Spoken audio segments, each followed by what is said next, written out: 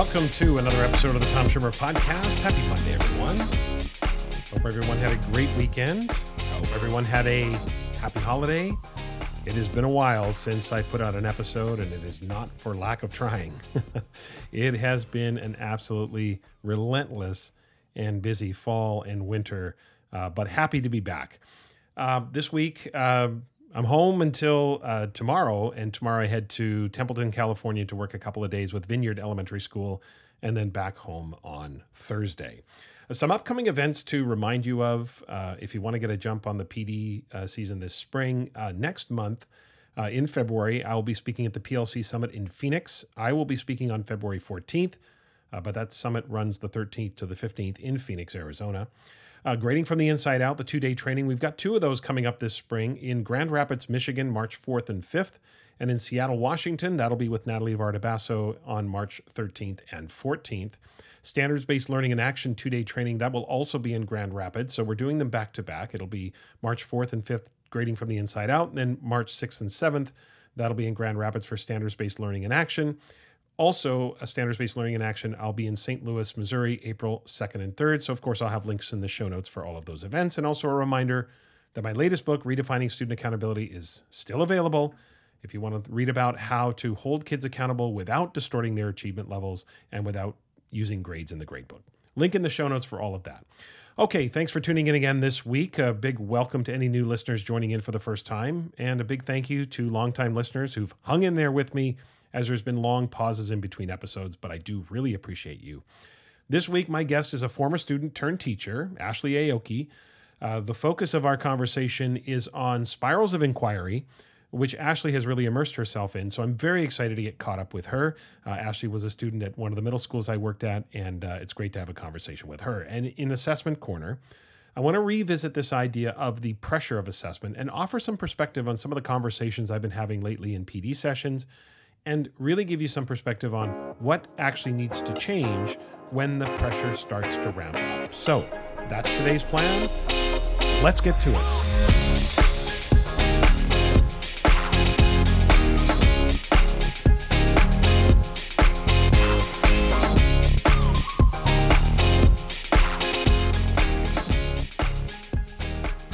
In this mindset moment, I want to talk about elevating your moments, which is something I like to do to make life feel a little bit more special and make it seem like I'm living the good life even when I'm doing everyday things.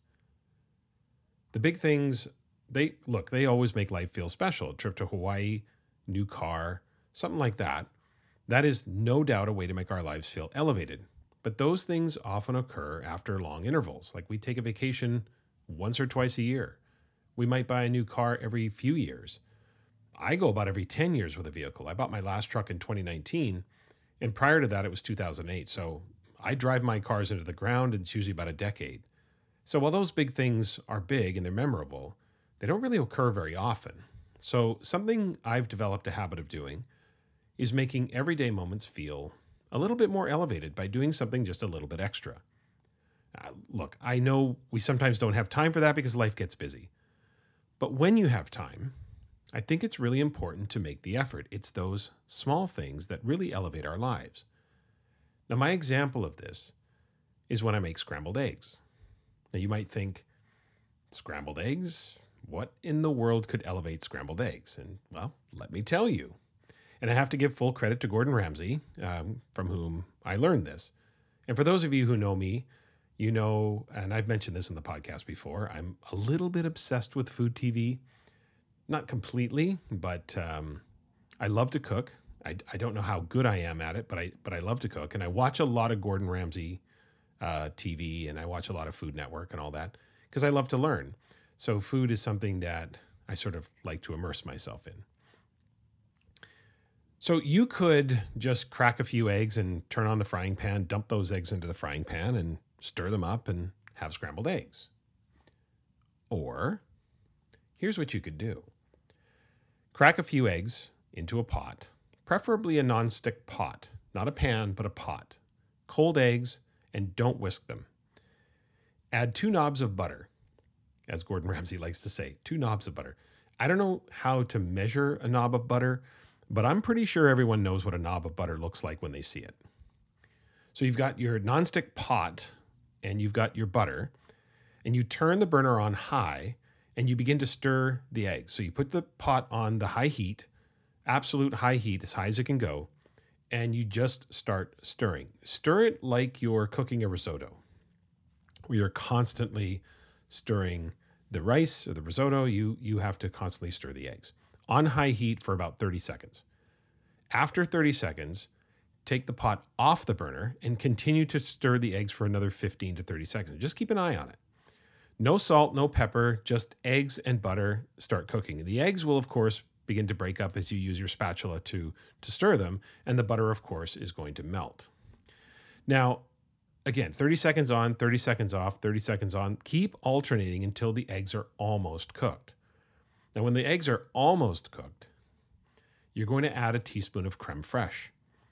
You could use sour cream as well, because sour cream is typically more readily available in most grocery stores. But if you can find creme fraiche, it's a little less sour. You can make your own. I've made my own before. 1 tablespoon of plain yogurt and a cup of heavy cream, and let it sit in a warm area for 24 hours, and you've got yourself some creme fraiche.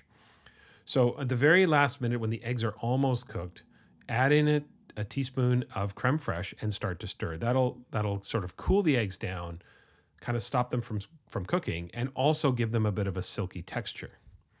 When you're done, a little bit of salt and pepper, of course, and then maybe chop some chives or some green onions on top of that. Done. That is how you elevate scrambled eggs. And when I make them like that, which I don't do every single time, but when I do that, it just kind of makes breakfast feel a little bit more special. It's, a little extra effort goes a long way to making life feel a little bit elevated. It's the proper cocktail glass, right? Without the copper mug, a Moscow Mule just doesn't hit the same. Maybe it's the way you plate your food. Maybe it's that drawer organizer that you buy for the bottom drawer of your bathroom vanity to organize all of your things. I did that, and it feels different.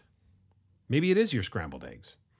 Whatever it is, be on the lookout for ways to elevate your moments. Because as you string together all of these little elevated moments, I think you're going to begin to feel as if your entire life is elevated. 3, 2, 1,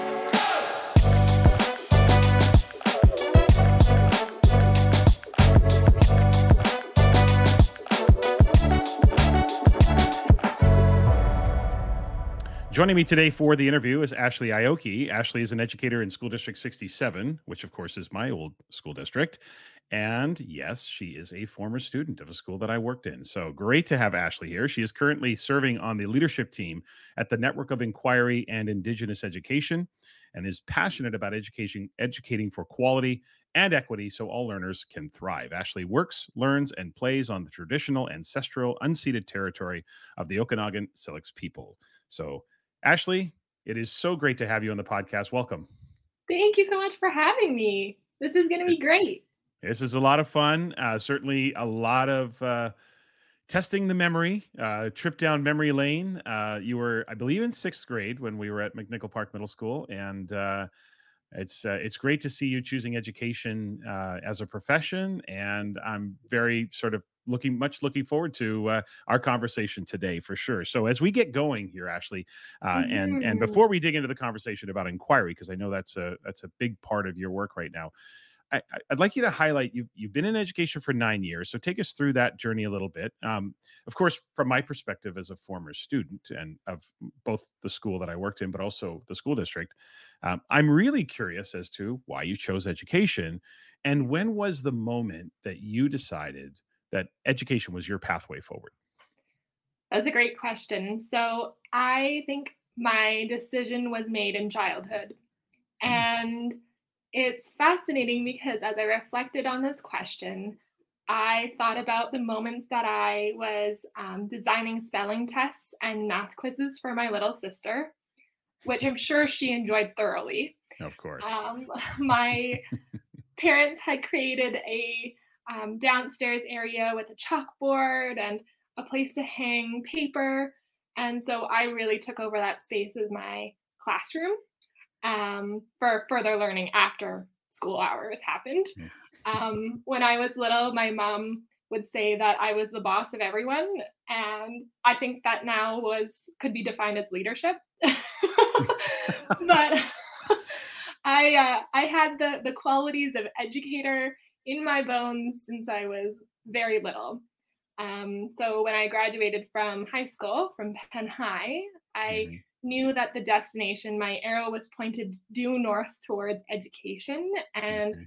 entered into my university career very quickly, knowing that that was going to be the pathway for me. Hmm. And spent my 4 years at UVic, which was such a joy. I love the West Coast, and Hmm. love Victoria so much. And then came home, and there were a variety of circumstances that made that decision quite clear. One of them was family, Hmm. and I started my career here in SD67, and was really fortunate because at that time, um, getting a position, a full time position, was um, kind of not elite, but it was a little bit more rare. I Hmm. had heard that, and from university professors, they were basically advising us to know and feel like you're going to be on the TOC list for some time. Hmm. So I was really fortunate to enter into my first contract right out of the gates. And I Wow. was young. I was, I think, 22. Wow. And so that was a really eye opening experience, but Mhm. also a lot of learning. And I happened to return back to my elementary school, this time as a teacher. Oh, wow. And it was neat because there were people across the hallway from me and down the hallway who had been there as teachers when I was a student. Hmm. And it was super homey and warm coming back to a school and being able to love on it differently. Yeah. So I have a lot of highlights, speaking of experiences. And, Hmm. I think in education, sometimes the time can blend together. Yeah. But my first year really stands out, and those students are graduating this year. And Oh, wow. so it's really, really exciting. And let me tell you, getting a hug from a grade 12 student, and in particular, a grade 12 boy, after teaching them in the third and fourth grade, is something to Mm. treasure. So that has Oh, been a wow. little bit of my experience. And then I went and did my master's and have gone on and done other things in education. But Yeah. yeah, the start was when I was just so little. It's that's when you know it's predetermined, when you're a little kid and you're already setting up school and after school learning sessions. Have you been at the same school for all 9 years that you've been teaching? No. No, I So where haven't. did you start? You started at I started I'm at trying to Columbia. Columbia. I was going to say Columbia, Columbia. Yeah. yeah. And then I spent 5 or 6 years at Naramata Elementary School. Hmm. And last year I moved physically.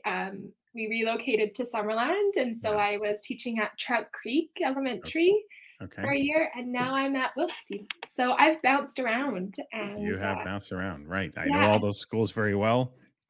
I used to live both in the Columbia catchment area and the Wiltsea catchment area, so obviously you're saying things are very familiar to me, having worked in that district for so many years. But great to have you in the profession. It's clear that your passion for the profession is there, and so I want to redirect us now into the substance of our conversation, which has to do with your passion and inquiry based learning. So I'm going to ask you a very simple question, Ashley. What is it about inquiry based learning that drew you in? Like, why inquiry? Why? What is it about it for you that captivated you so early in your career? so I was introduced to the concept of inquiry through Trevor Mackenzie's work, but then also fell into the work through the spirals of inquiry. Hmm. And the thing that captivated me is that there are a lot of questions that lead to more questions that lead to more questions. Right. And sometimes we find answers along the way. So for me, I really love the spirals of inquiry because while there is a framework, it is non prescriptive, which means Hmm. that there isn't a specific destination in which educators are reaching towards. I guess the other thing that I would say is there's a lot of openness. And that to me is what supports learners in their learning, because every student, every class will need something different. So if I think about the spirals of inquiry framework that I've used and uplifted in the district, but also in my classroom, I think about how it starts with 3 open questions for students in the scan. What are you learning about? Why is it important? And who are 2 adults in this building who you are connected to? And those 3 questions for me reveal a lot about the student's connectivity, because there's so much research that shows that if students are connected in their space, they feel they belong, that their quality of education and learning improves. And then to be able to articulate what are you learning about and why is it important are also indicative of how the educator is doing, providing the space for that learning to happen. And so those 3 questions also really sharpened my teaching practice, because I felt that the what are you learning about was articulated well, but the why was it important was something that was missing in my own instructional practice. So when I'm able to flow through the spirals of inquiry, it also shines a mirror back to the places that are real strengths for me in my teaching practice, but also the areas that need more focus and need more attention. And that could also be, dependent on the time of year that it is with students, the type of students that are in my classroom. So this year, I went through a full spiral with my students. And the thing that I love about inquiry is that it's not exclusive. Everyone in some way can kind of connect into and be scooped into this overarching, almost umbrella, I guess you could say, of inquiry. So in the scanning process, I have a couple of CEAs who are in the classroom with me, and they're amazing and so talented. And I was able to also invite them into the scanning process with me. So they were also reaffirmed because they had students who were saying, you're someone I'm connected to. And so that was also something that was really bucket filling. So I love that it's community based. I love that there's openness.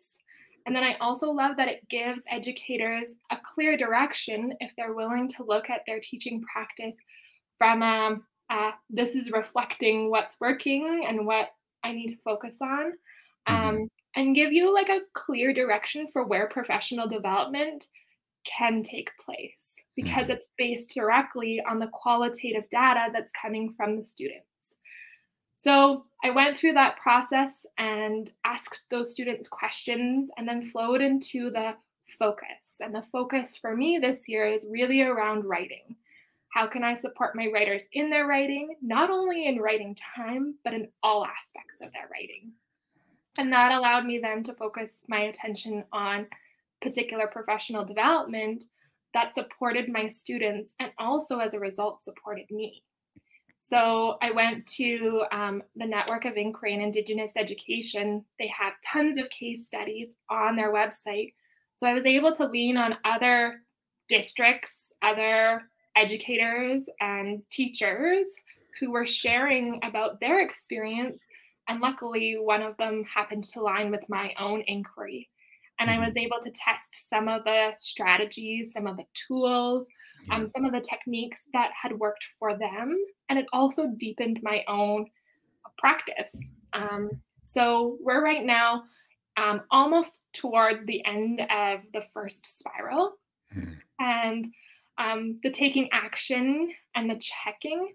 And it's so amazing to see the results of the spiral, because I have students who had a particular, story about who they are as writers and weren't super open to receiving feedback, for example. They had a very constrained view of what writing could look like was. And, that's from their experience and also maybe from what they've practiced or whatever.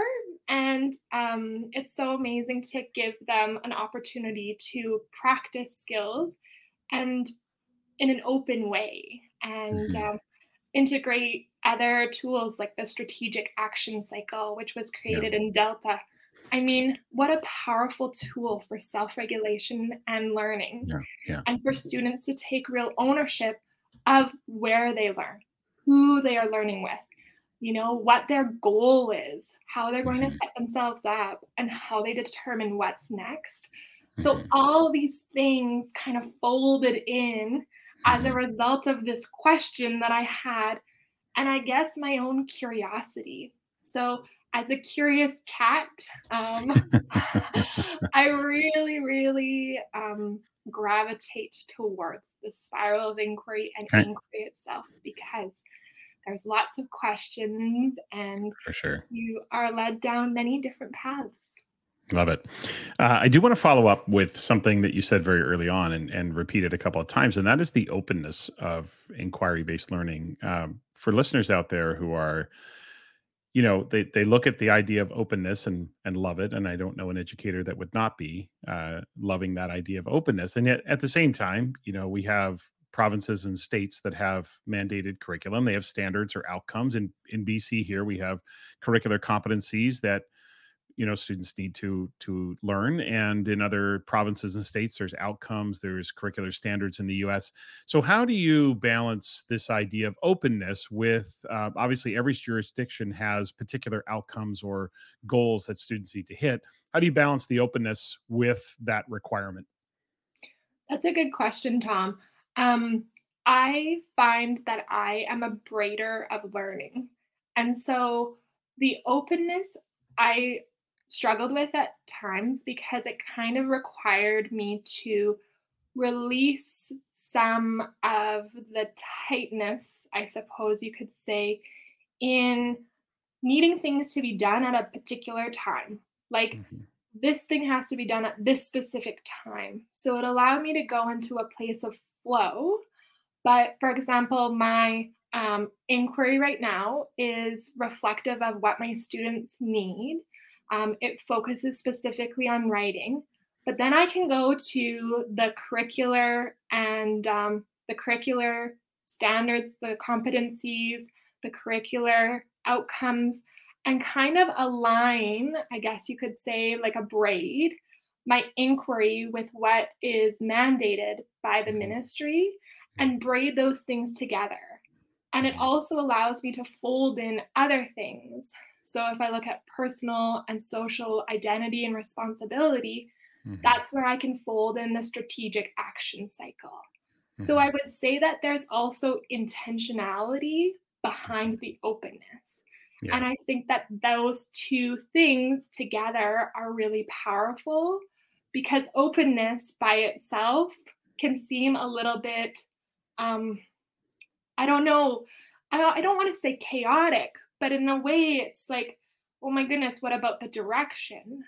Mhm. But openness with intentionality and being able to draw from resources, research that's grounded and rooted in best practice Yeah. is where I find all of those things come together in a really powerful way. So I'm glad you asked. Yeah.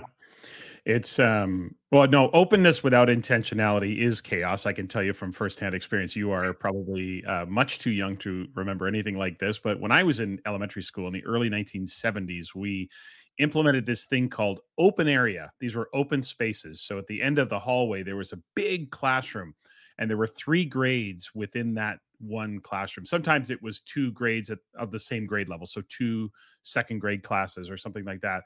And I was in that setting, I think in grade 2 and grade 3, and I think it's part of the reason why I was behind as a reader because it was pure mayhem. It was just walk Right. around, explore. I don't really remember. I mean, I was very young, but it Yeah. was one of those things where there was no intention. I mean, the intent was there. I get the sentiment was there, but it was pure chaos. And we were just walking around like, what are we supposed to do? Like, I don't know what I'm doing.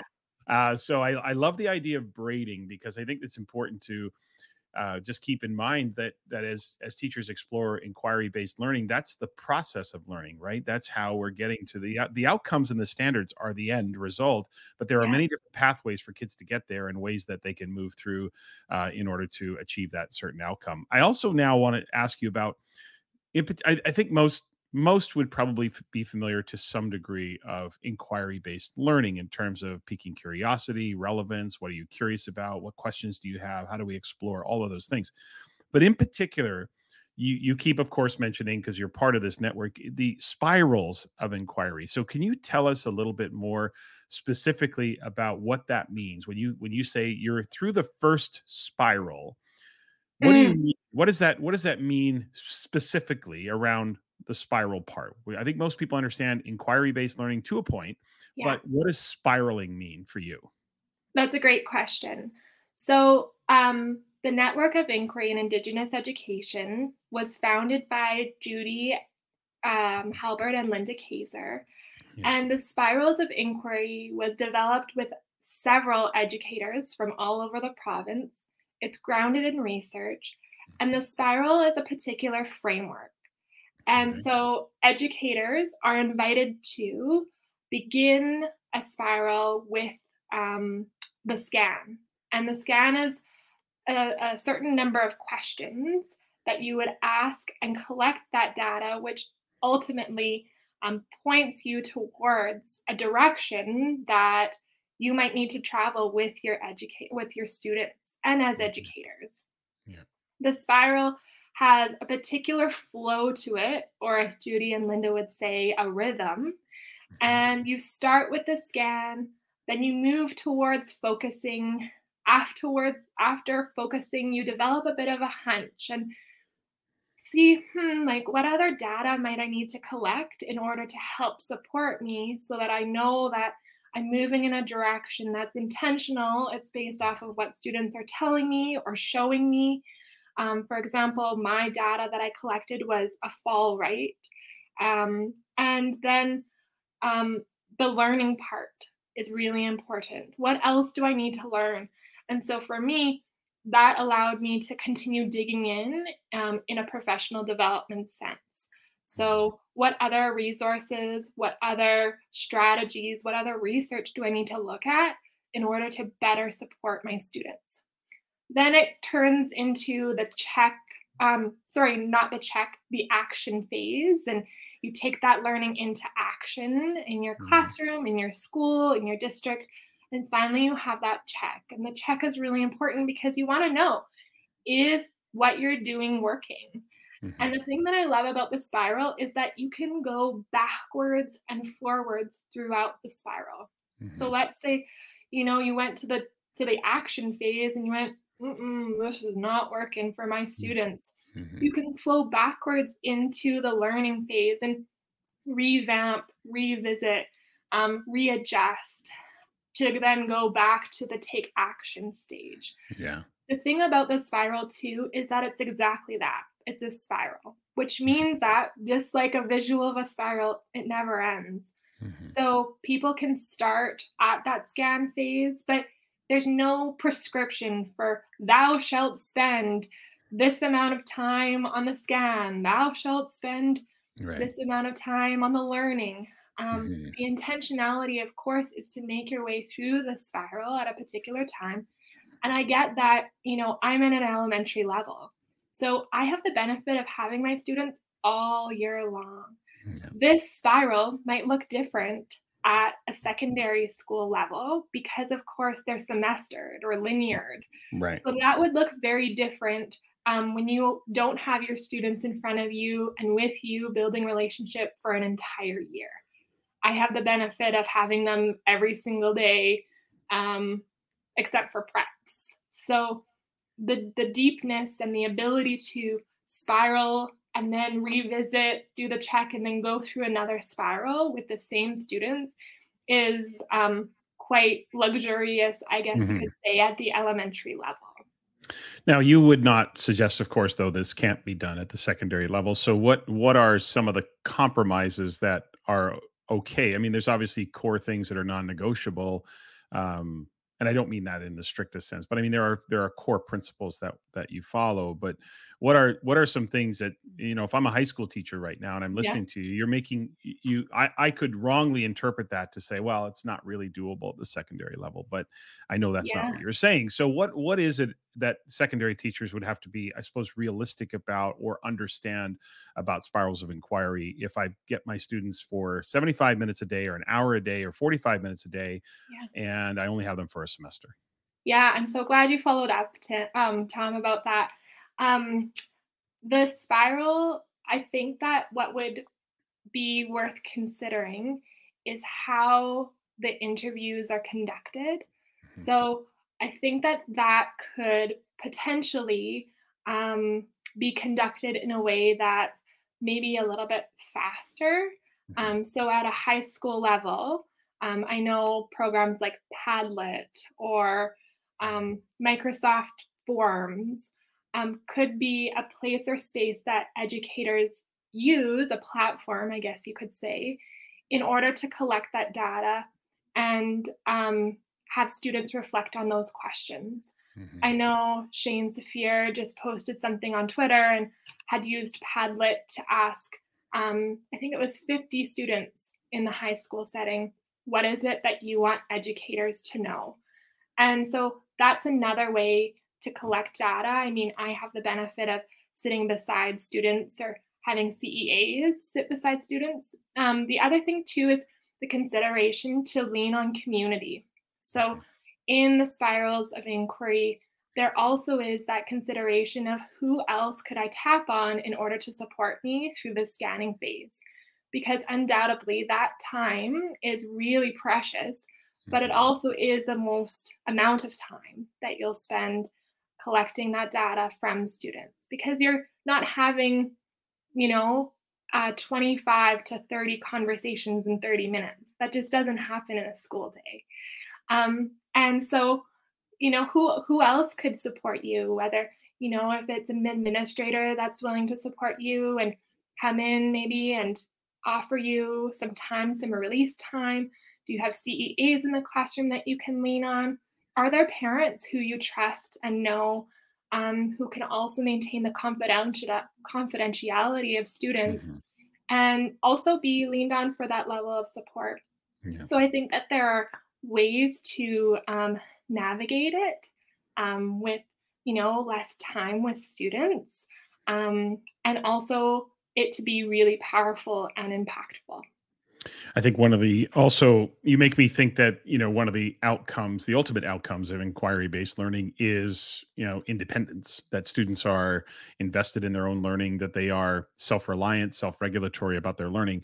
So I think one of the advantages you have at the secondary level is you don't have to be as hands-on because you have students who are more mature. I know sometimes secondary teachers will say, well, the students aren't mature. Well, they're more mature than they were in the fourth grade. So let's just get that right. So there's times, of course, but generally speaking, you have students who are more mature. And if you have a district or even a school approach to inquiry based learning, the spirals of inquiry, you have habits that are built up as well that students are into that routine and that flow. So I do think there are some ways that secondary schools can create some efficiency around the model. Whereas at the elementary level, you are, as you introduce this to students, you're probably a little bit more hands on and needing to guide them a little bit more as we go. I want to ask you two questions simultaneously, if you will, about inquiry based learning. Um, they're kind of a flip on one another.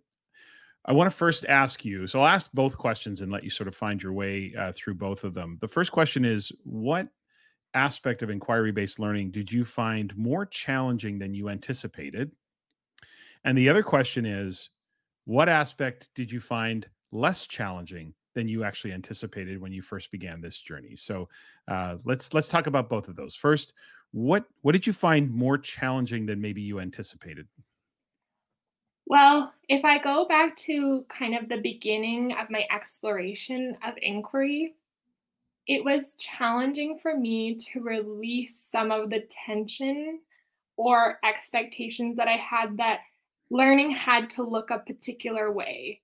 Hmm. And so, as I'm in my ninth year, but I would say within the first 5 years of teaching, I really shied away from inquiry based learning because it was like going from being the driver of learning in the driver's seat with my hands on the wheel, and all of my students were in the bus, and we were along the ride and the journey together, to students having a destination and, some expectations, and of course, curricular competencies that we needed to cover, but the destination being the same, but the journey looking different. That to me was terrifying.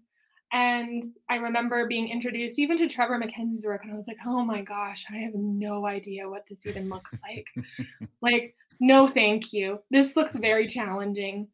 And so being reintroduced to the idea of inquiry once again, being introduced to structure and flow, and Trevor Mackenzie also would argue structure and flow too. Of course. But to me, for whatever reason, I thought it was just flow. And like you said, flow on its own is a lot of chaos. And that to me, my brain just could not compute.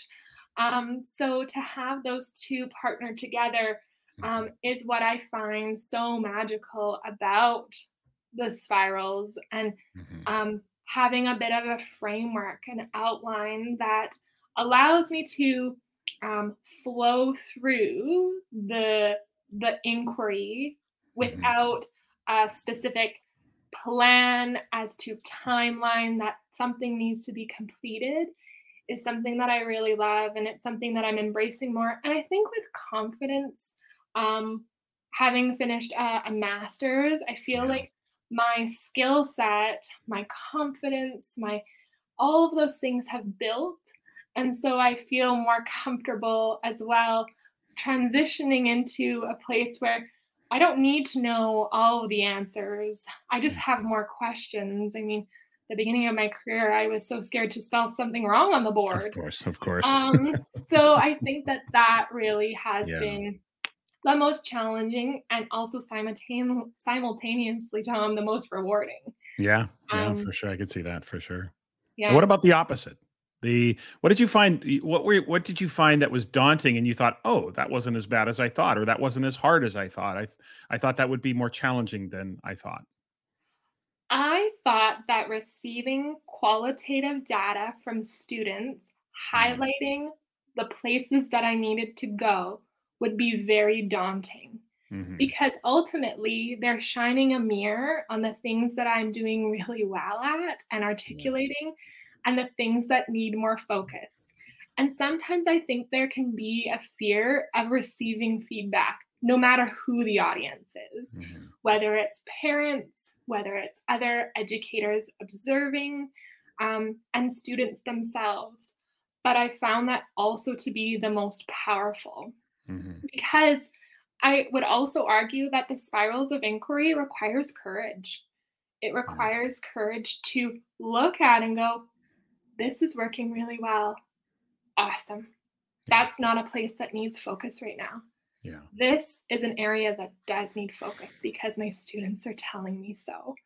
So it requires that courage and vulnerability to say, I have areas that need support. I mean, it's quite ironic that my master's is in literacy and language arts, and my students are saying, this is an area that needs some more focus. So it was very reflective for me as well to go, okay, I need to dig in a little more. So yeah, not as terrifying. I love that.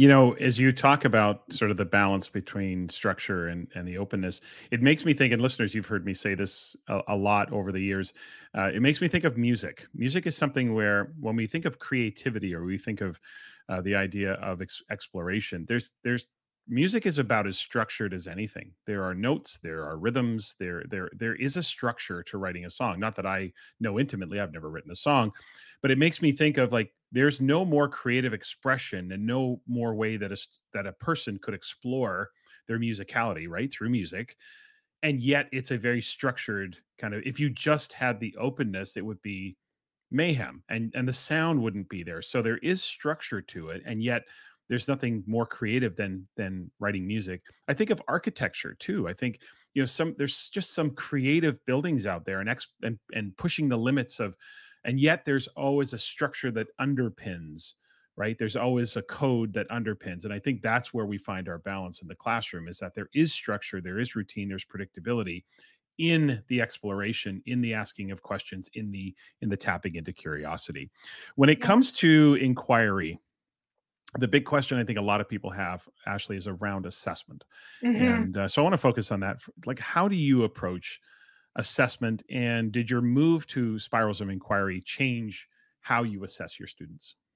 Yeah, so I started my exploration around assessment in the district. I'm so lucky to be able to have worked with Myron Dewick quite a bit, and also some other educators, and really explore my own process of assessing others. And I think that the best conversations that happened for me happened when people challenge my own understanding of what it is to assess students. Mhm. And my process in assessment is continuing to grow and evolve and change, also from listening to podcasts like yours, Tom. It's really interesting because assessment is also a focus in the spirals of inquiry and at the Network of Inquiry and Indigenous Education. Mhm. And their whole purpose at the network is that students cross the stage with dignity, with purpose, and with options. Right. And so every strand at the spirals or at the network, sorry, um, supports educators to be able to effectively, intentionally use the spiral and use the resources in thoughtful ways to support student learning. And assessment is a part of that conversation, along with Mhm. self-regulated learning, Right. numeracy, literacy and language arts, you name it, there it's a part of it. Mhm. And so I had other people who are network leaders really introduce to me ideas such as Ron Berger's work. He Mhm. talks a lot about the power of feedback. And I really saw how important feedback was, Mhm. how important it not only is for educators to be sharing feedback with their students on the spot, reflections from assignments and activities that are completed, but also how important it is for peers to give and receive feedback. And so that to me is something that has been integrated into my practice very intentionally this year. And it's been amazing to hear students articulate themselves why feedback is so important Mhm. and deliver feedback to one another. So we do, for example, author's chair, and the students have an opportunity to share their writing in a more, I guess you could say, both informal and formal setting. I roll Mhm. up the captain's chair, and students can sit in it, and Yeah. everyone else gathers. And so the powerful part about that is after they're finished, students provide the author's feedback, but feedback also happens all throughout. So in the Mhm. brainstorming, turn to someone, ask for feedback, integrate that feedback into your learning. And we've been practicing that all Mhm. throughout the school year. We started actually, speaking of creativity, Tom, with art. Mhm. So draw this leaf based on a picture. Now ask, and feedback is kind, specific, and it's helpful. Mhm. Ask your neighbor what feedback they have, how you could improve this. And we used Ron Berger's example, Austin's butterfly, which if you haven't seen that, it's a really powerful visual for learners Mhm. to improve learning. And it's interesting because I had a parent come to me and say, my child used to really struggle with receiving criticism from anybody that Mhm. would have them reduced to tears.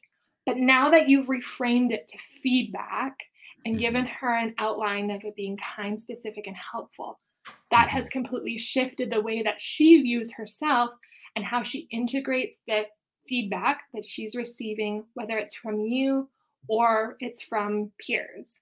Yeah. Now, the other part of assessment, of course, is ensuring that we're hitting the competencies and all the expectations outlined for I teach grade 5, Mhm. um, and that the ministry has outlined.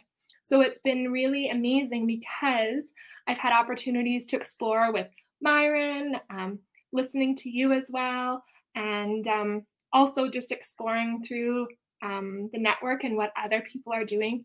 Mhm. Conversations like rubrics as Yeah. well, and how Yeah. powerful it is not only to create a rubric myself, but also to have students co create those rubrics with me. Mhm. And Yeah. then, of course, the most powerful part to me is the self reflection. So Yeah. students engage in that self reflective practice Mhm. before they even submit anything to me. So they have so much power over this is where I believe that I was based on the proficiency scale. And, this was my goal. We talk a lot about goal setting, and that's Mhm. part of the ministry's mandates too, and integrate those into our practice. So I would say that having a lot of support with other educators through the Mhm. network, because they're all over the province and are wrestling with, celebrating, trying Mhm. out strategies Mhm. that are working for students. So I hope that answers your question. No, absolutely. No, I mean, we have for decades known that feedback, it's almost unanimous agreement in academia that feedback is how you raise achievement. And of course, what gives you the opportunity to provide feedback is to gather evidence from the students upon which you base your feedback. So you are, to me, you're speaking my language there, Ashley, for sure. Uh, Feedback is definitely where it's at. Okay, so before we finish up, Ashley, I want to give you an opportunity to promote a couple things. 60 seconds or less, can you tell us about the network? Give us a little bit of like the like, what is the Network of Inquiry in Indigenous Education? I know it's in the name, but tell us a little bit, 60 seconds or less, tell us a little bit about that network and what some of the benefits are of being a part of that. Okay, 60 seconds or less. I Yeah. got this. The Network of Inquiry has been founded by Judy Halbert and Linda Yeah. Kaiser. Their Yeah. primary goal is to ensure all students cross the stage with dignity, purpose, and options. They Right. have focused a lot of their attention on Indigenous peoples, Indigenous students, and Okay. raising the bar so Hmm. that they can cross the stage as well with Hmm. options, with dignity, and purpose. Right. The network is a collection of educators who can gather in, it doesn't matter what level you are at, to Hmm. explore questions that you have.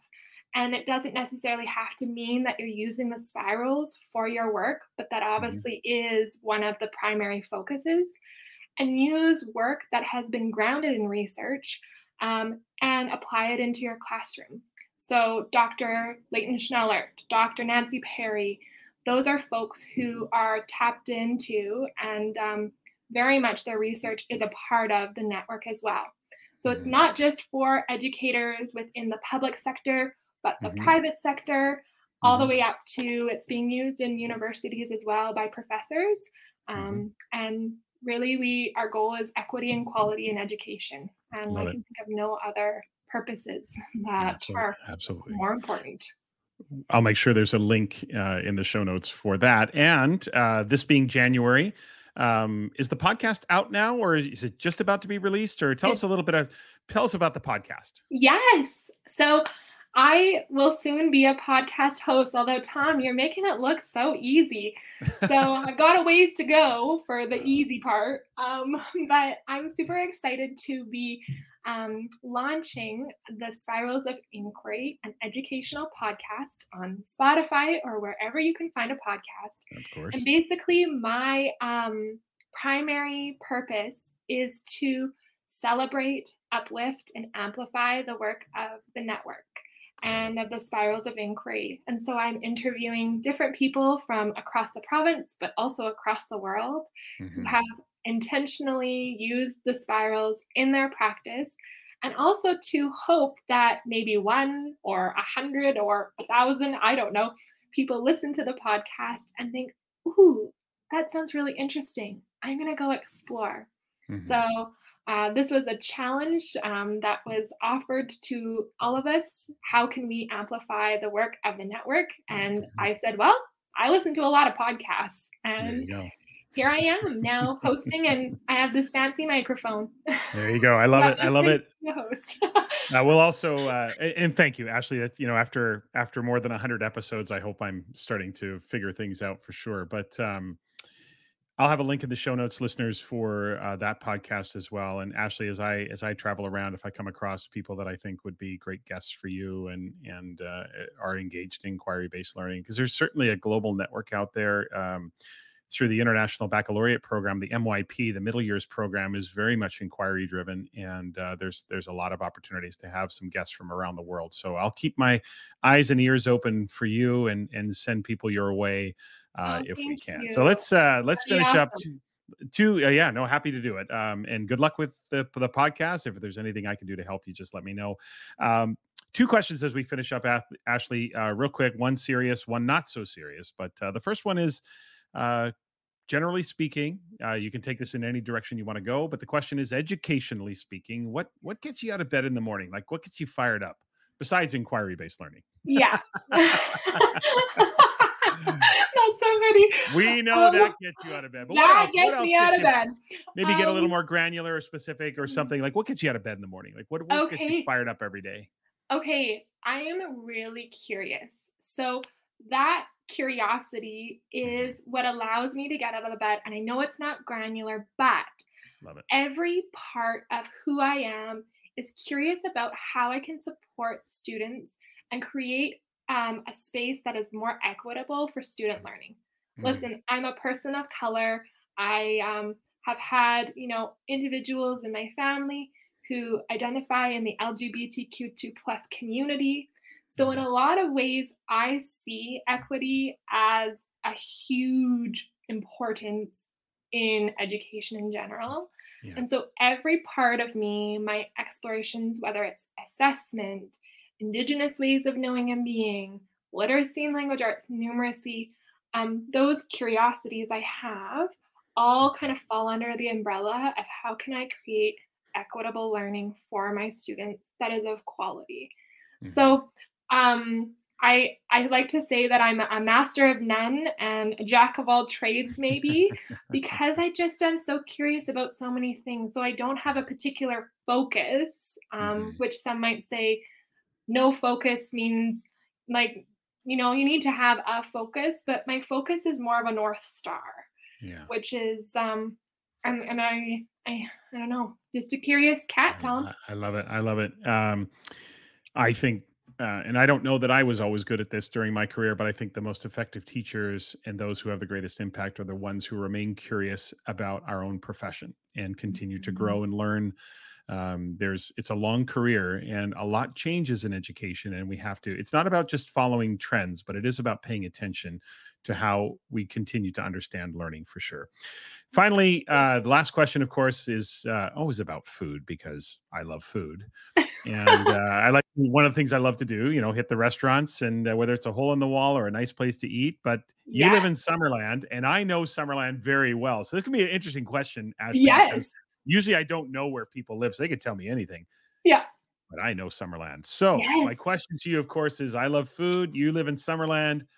From your perspective, where's the best place to eat in Summerland? Okay. So you might remember this from when you lived here, but Shaughnessy's Cove has been revamped relatively recently.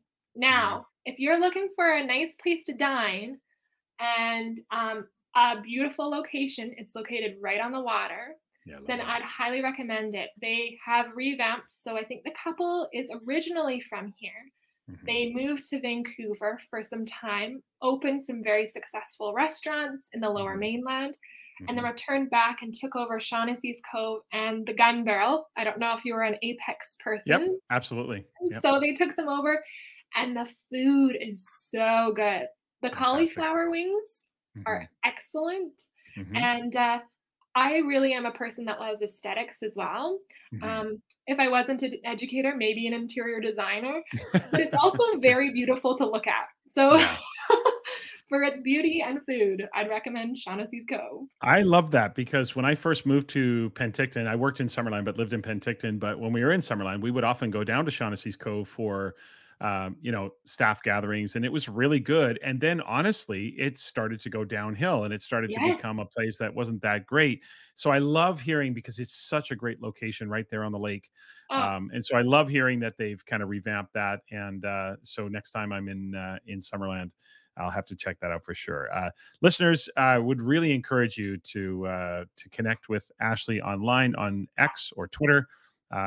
The handle is at Miss Ashley Aoki. I'll have a link in the show notes for that. She's also on LinkedIn as well. You can connect there. We'll have a link for the podcast as well to make sure, and the network to make sure that you can connect with Ashley as well. So Ashley, this was it was fabulous to reconnect with you. I haven't seen you personally in a long, long time. You're all grown up now, and I'm very proud of the work you're doing. And certainly am inspired, re-inspired, because having former students choose the profession tells us collectively, I don't take any responsibility for it, but collectively it tells us that we are doing the right thing and doing the right work and inspiring our students to choose education as a career. So really, really great to see you. Good luck going forward with the Thank podcast. you. Again, anything I can do to support you, Well, just please let me know. Thanks, Ashley. Thanks for being here. thank you so much, Tom, and thanks to the audience as well for listening in.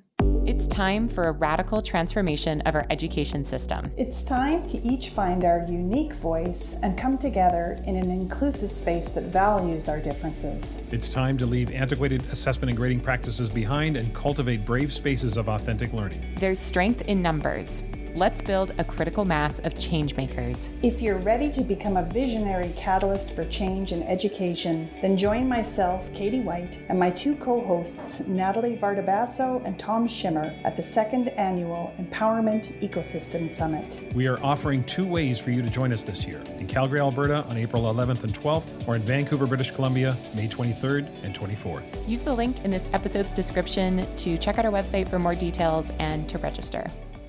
In Assessment Corner this week, I want to address the issue of assessment pressure. Now, longtime listeners will know that I often on this podcast and elsewhere speak about the emotional side of assessment and how important it is to pay attention to that as much as the technical side.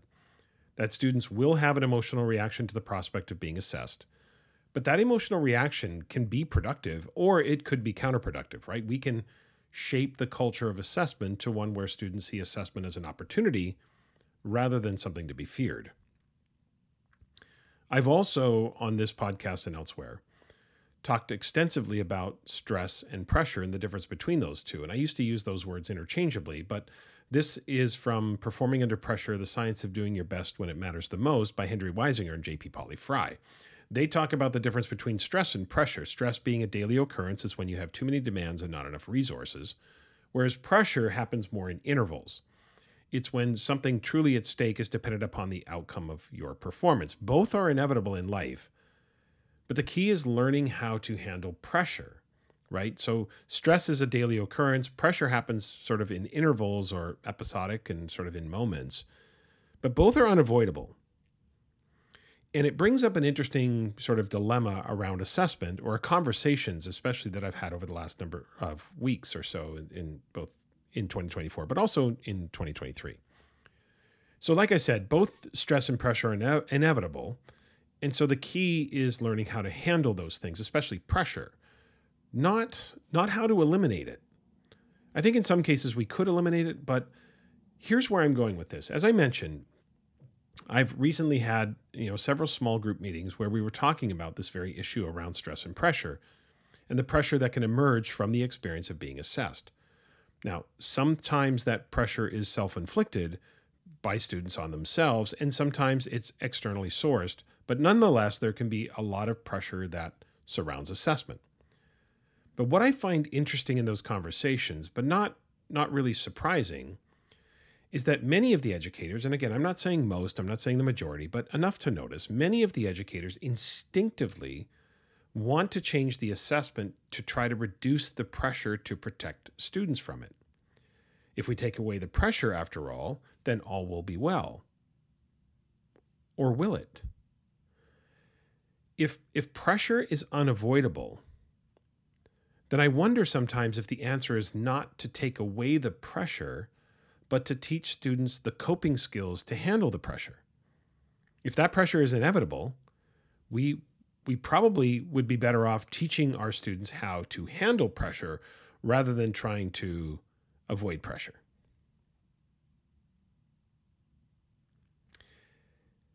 I just paused there because I know exactly how what I just said is likely to be misinterpreted if I don't clarify.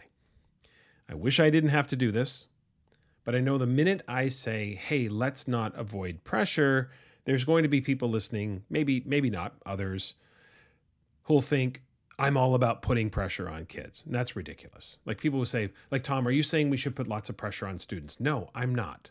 The pressure that emerges naturally from an assessment experience is not necessarily a bad thing. I'm not advocating that we as adults ramp up the pressure, but if pressure is unavoidable, then how exactly are we going to remove it, right? Some people might say, well, Tom, what about parents who put way too much pressure on their kids? Yes, that's an issue. And in acute situations where that is the reality, we need to intervene and make sure that pressure is not something we add. It's just something that naturally we feel. So I think there's a big difference between that. Tom, what about the students with high rates of anxiety? Yep, we have to intervene with that as well and help those students manage those situations to make sure that their anxiety doesn't interfere with their ability to perform or to remember or to concentrate, right? So all of these things are true. So please don't misunderstand what I'm saying. I'm not saying, hey, let's pile on the pressure and season those kids, because I don't buy into that at all. But on the one hand, if pressure is unavoidable, then the goal to eliminate it is probably misguided, right? What I do know is that these poor little babies is not the answer. That's not the approach, because bubble wrapping these kids and not giving them the coping skills is not the answer. Again, the key, and I go back to Weisinger and Polly Fry, the key is learning to handle pressure. So a reminder, and I've talked about this before on the podcast, a reminder, what Henry Weisinger and Polly Fry found, JP Polly Fry found in their research was that people who learn to handle pressure approach pressure with confidence, optimism, tenacity, and enthusiasm. So if our students can become more confident, optimistic, tenacious, and enthusiastic, then they'll handle the inevitable pressure that is associated with assessment and likely not feel as much of it, right? So confidence, make sure they're competent. I've been saying this for years, maybe over a decade, that confidence comes through competence. Like confidence is not a sense of entitlement or an inflated view of your ability. It's real optimism based on some semblance of knowing that I have the competence to, demonstrate my learning, or the competence to know the material. Being optimistic is related to that, right? And past successes will help me feel more optimistic. If you want to really develop confidence, then you need success first. Like the question of what comes first, success or confidence? Well, success needs to come first, because until I see some semblance of success, I can't truly feel confident. It's not about pep talks. It's about real optimism, right? So confidence and optimism are related. When our students become tenacious, they will likely be immersed in a continual learning mindset, which means we learn from our mistakes. A process or a pathway to recovery, this idea of reassessment and continual learning. When they know that, they'll approach the pressure situation and say, hey, this is just an opportunity for me to take inventory on where I am right now, and there's always a pathway forward. And enthusiastic. Okay, enthusiastic to a point. I'm not saying that students are going to love being assessed in the grand scheme of things. However, you can cultivate an environment where kids can be a little bit, relatively speaking, a little bit excited about the opportunity to show what they know. So the reality is that we probably can't eliminate pressure altogether, because a lot of pressure is self-inflicted. And some of it's not terrible. Feeling a little bit of pressure kind of keeps you sharp, like before you're going to play a big game, or before there's a big performance, or there's an important moment. That can help us actually not get complacent, like a little bit of that pressure, just kind of feeling like you want to perform. We can certainly reduce the amount of pressure students feel by eliminating any pressure that we as the adults add to the situation. So if there is going to be any pressure in any situation, then we want it to be sort of the self-inflicted kind, but we don't want it to be debilitating. So that's where we keep an eye on our students, those who have high rates of anxiety, those who tend to overreact to situations, all of those situations we have to pay attention to. But on the net, a little bit of pressure, that is self-inflicted will have you study, prepare, lean into the learning as opposed to becoming complacent. A little bit of pressure isn't necessarily a bad thing as long as it's handled correctly, but it can't be every day. And it has to be age appropriate, of course. So let's, as adults, not act like their diorama in grade 3 is akin to the AP extended essay. Like, let's just understand where kids are developmentally. And I think most of you, if not all of you, understand what I'm saying here, right? I just think that if your students are feeling a disproportionate amount of, pressure surrounding any assessment, it's not really the assessment that needs to change. It's kind of everything around it. Like, how did we prepare them? Are they prepared? How did they prepare themselves? What is the pathway to recovery? If they stumble, did we practice enough? Was there enough of a sample for us to know that they're ready for this assessment? So when the anxiety starts to come up, it could be a glance in the mirror to say, hey, let's ask some tough questions of ourselves and of our students in terms of the preparation before we conduct this assessment or create this opportunity or whatever it might be. A little bit of pressure, as I've said. Like, I just remember this from my days as an athlete. Like, I often felt the most pressure when I felt the least prepared. When I felt prepared and I felt that sort of confidence and optimism and tenacity and enthusiasm about a game or something like that, I didn't feel as much pressure. So I know our instinct is to protect the poor little babies. But rather than bubble wrap them, so to speak, let's just make an adjustment that is necessary to help them be able to handle the inevitable pressure that comes. And I'm, again, not suggesting that the pressure that a second grader feels is the same as a senior in high school. The age appropriateness is really important. But I do really feel strongly that we have to help our students learn to handle the inevitable pressure that comes in all situations, including assessment. If we at least remove the externally sourced pressure and focused on thoroughly preparing students and creating an environment of success, confidence, optimism, tenacity, and enthusiasm, we have a greater chance of helping them learn to handle pressure that inevitably will come. Real confidence, I think, is actually feeling the pressure and maybe just a little bit of the fear, but having more courage to focus and to follow through and to know that you have the skills and the preparation to do your absolute best. This podcast is a proud member of the Teach Better Podcast Network. Better today, better tomorrow, and the podcast to get you there. You can find out more at teachbetter.com/podcasts. Now let's get back to the episode. Okay, that's it for this week. Remember to follow the podcast or me or both on Twitter @TomSchimmer, @TomSchimmerPod, Instagram @TomSchimmer, @TomSchimmerPodcast, YouTube and TikTok @TomSchimmerPodcast. Also, please email the pod, tomschimmerpod@gmail.com, if you've got questions for Assessment Corner or any suggestions or feedback for me about the podcast. And a reminder to check the show notes for the links for the upcoming professional learning events happening early part of 2024, as I mentioned in the opening. Please subscribe, rate, and review the podcast, especially on Apple Podcasts, but a rating and review on any platform will help grow the podcast's reach. And if you like what you hear, please keep spreading the word about the podcast to your friends, your colleagues, or on social media. I would really appreciate that. Have a great week, everyone.